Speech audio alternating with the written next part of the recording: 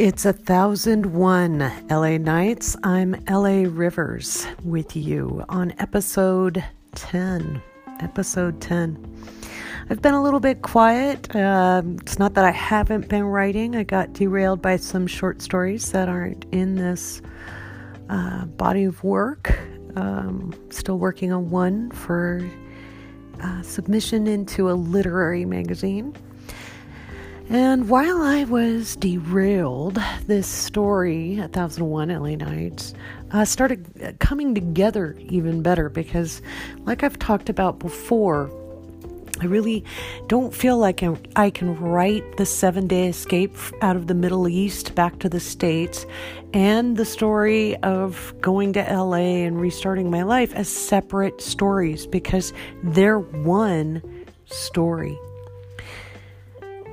And I was trying to figure out how to plug in the story of the escape. Do I tell it to somebody? Is it something that comes out as a short story? Is it reference between my daughter and I, which of course we did talk a lot about during that time? And then I thought, no, it starts the story because it's what makes sense. Because in the leaving, and I kind of wanted to bypass some of these feelings.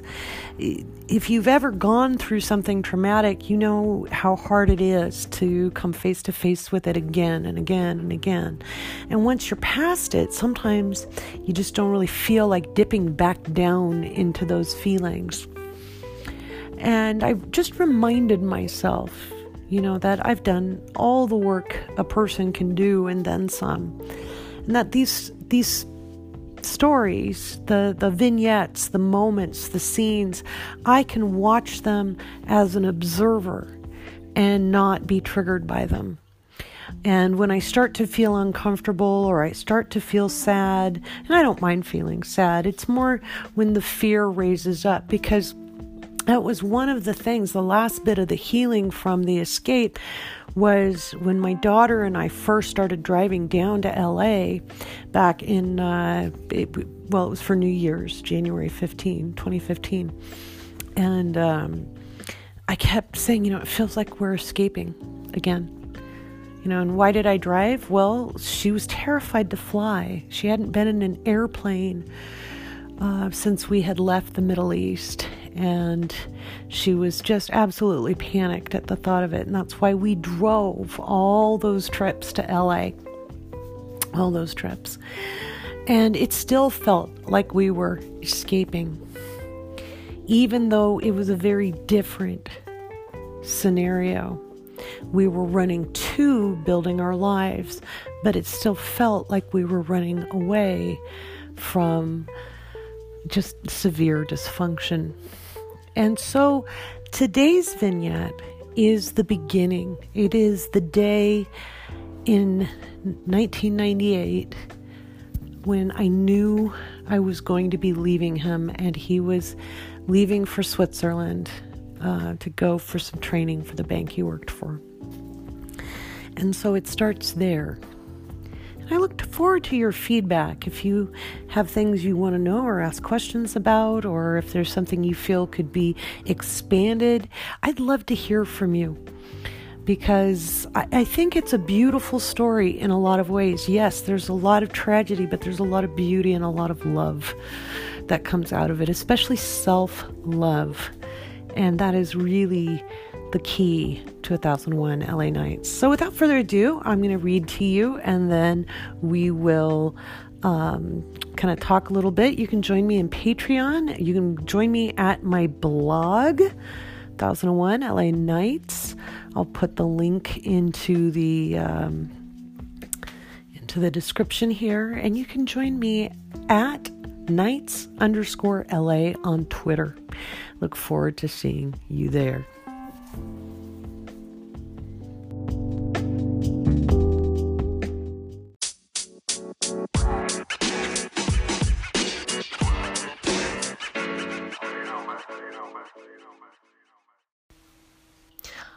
October 11th, 1998, Sharjah, United Arab Emirates. "You've got your paperwork in the briefcase?" I asked Rashid, fixing the collar of his white shirt and running my hand down the lapel of his navy blue double-breasted suit.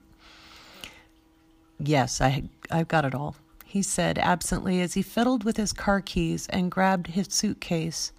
Then he turned and looked at me and smiled. "You're a good girl, Lori. You've always had my back." Tears pricked my eyes. My heart pounded. "No, I don't," I thought, and then covered my sadness with a smile. "I'll be back on Sunday morning. You probably won't even be up by the time I'm back from the airport." His deep voice rumbled as he chuckled and ruffled my hair.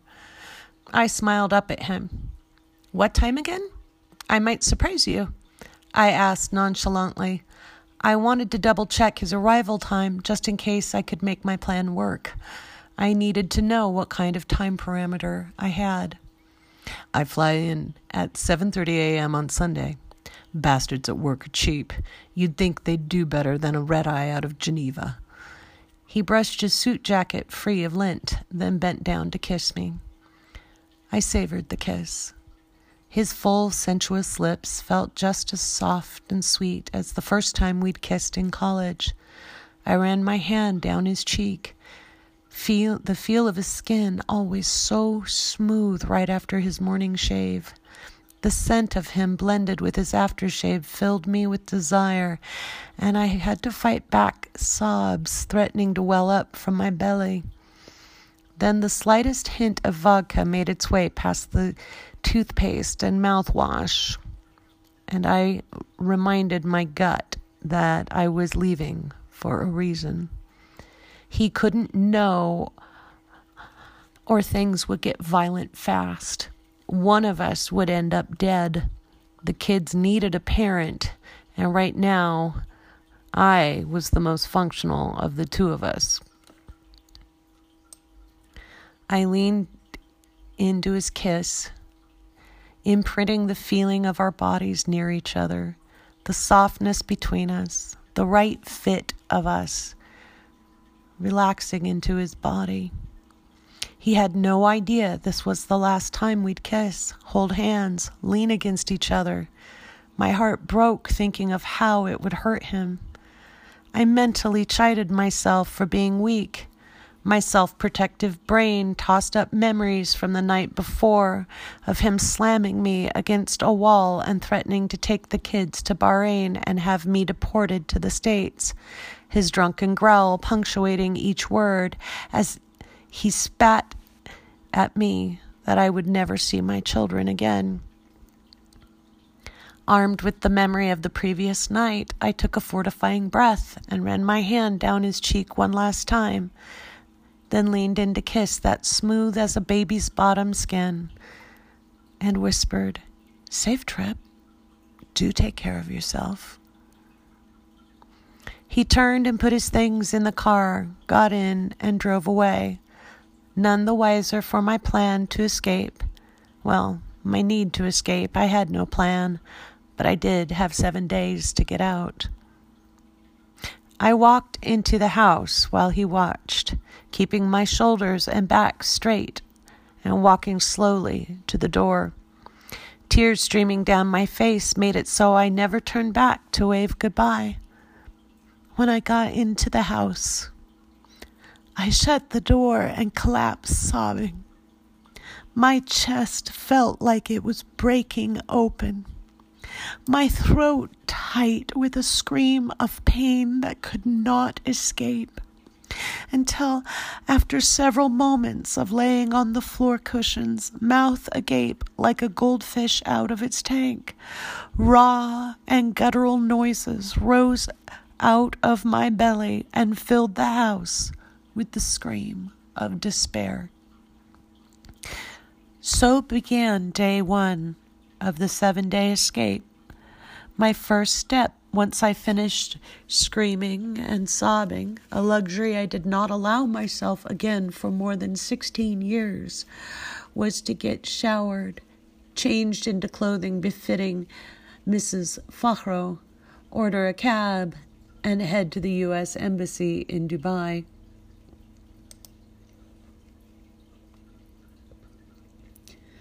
I needed a letter from the embassy begging clemency on my behalf because Rashid had refused to complete my residency paperwork for the UAE, allowed my visa for Bahrain to lapse, and I had no exit visas for myself and my children.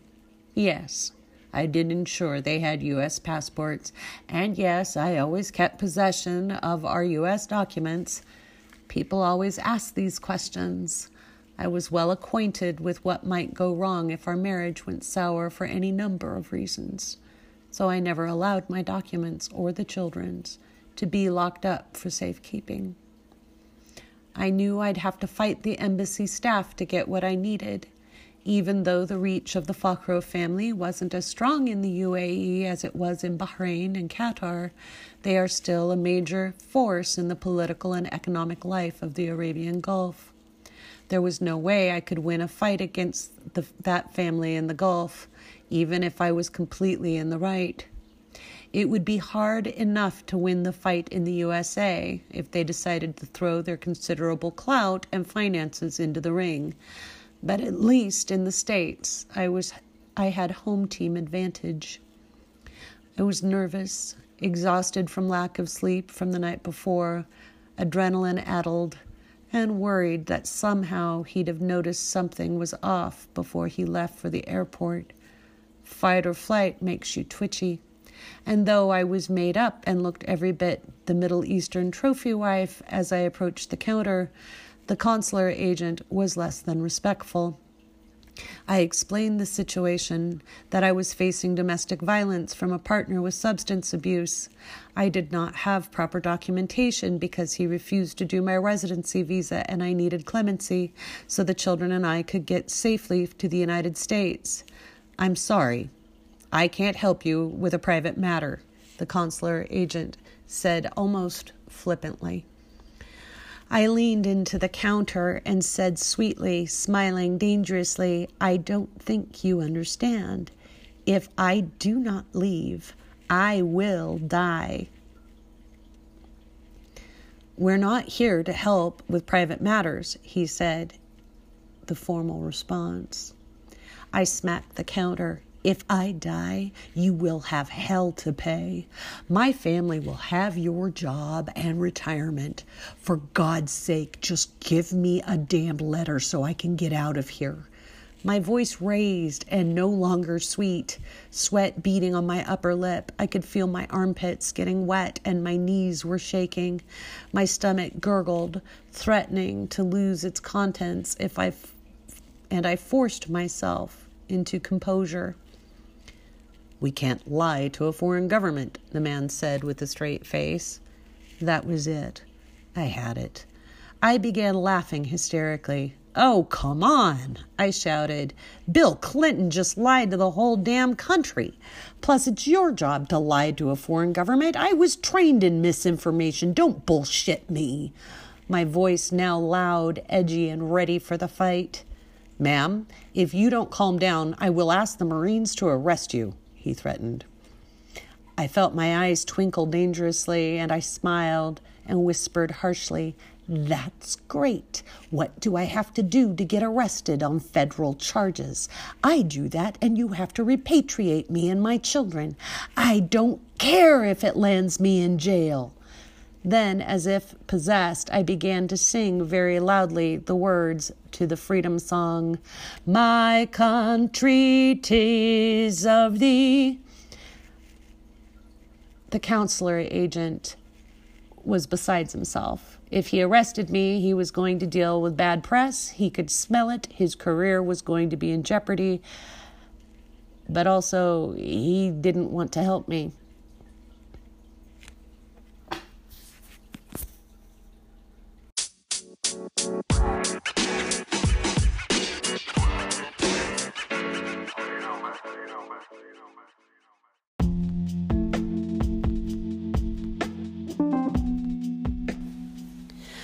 So that was it.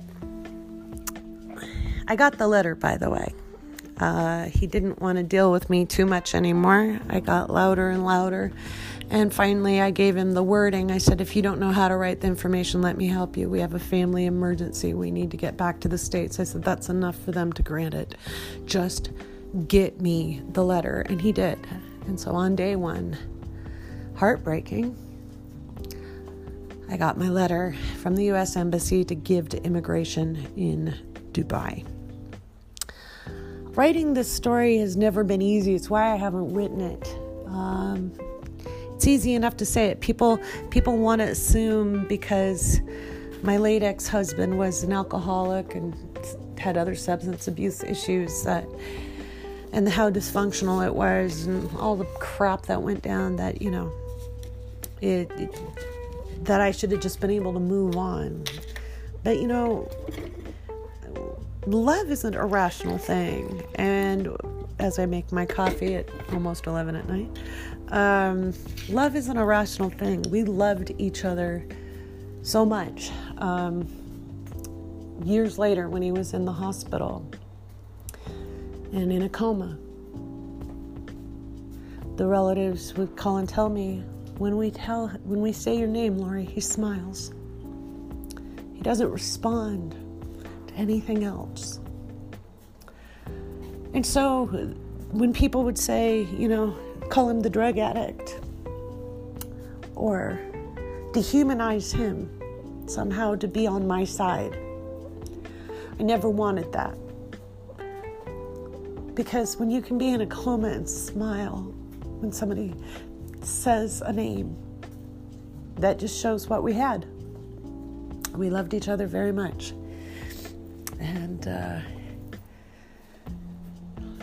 both of us kind of lost our lives there. He lost it permanently. I lost a good 20 years of mine by shutting down and not letting myself feel or live.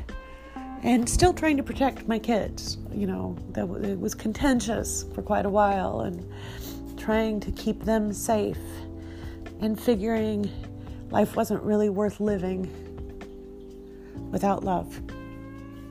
It was quite something. So, like I said, there's no way I can tell either story on their own because they're not complete. It took 20 years. But the one story led into the other. And we may not be able to get Rashid back and healthy and alive. But his kids can lead good lives. And I can lead a good life. Because sometimes I can feel him around me. And when I'm happy, I feel him beaming. And he'll always be my bright, shining young boy. Even though it got ugly. Even though it got down to him or me. I will always love him. And that is the legacy I want to leave in this book. That it was never about love. It was about raising those kids. And it took me a much longer time to decide I kind of wanted to live my life and enjoy it. And so this book covers the gamut. The complexity of feeling, the complexity of emotions, the healing process, the journey, what it's like to let yourself mourn 16 years after something happens. And to know that love doesn't die, and that you can live and love people and not have that happily ever after like the storybooks say, but you can live happily ever after in your own self, in your own life. And that's something I think that's worth sharing. Alrighty, well, I'm going to go dry my eyes and finish writing that first chapter. It was a bitch of one to write. It's hard to write and cry at the same time. Anyway, I am L.A. Rivers. You can join me on Patreon, Twitter, here at the podcast. I want to thank you for listening.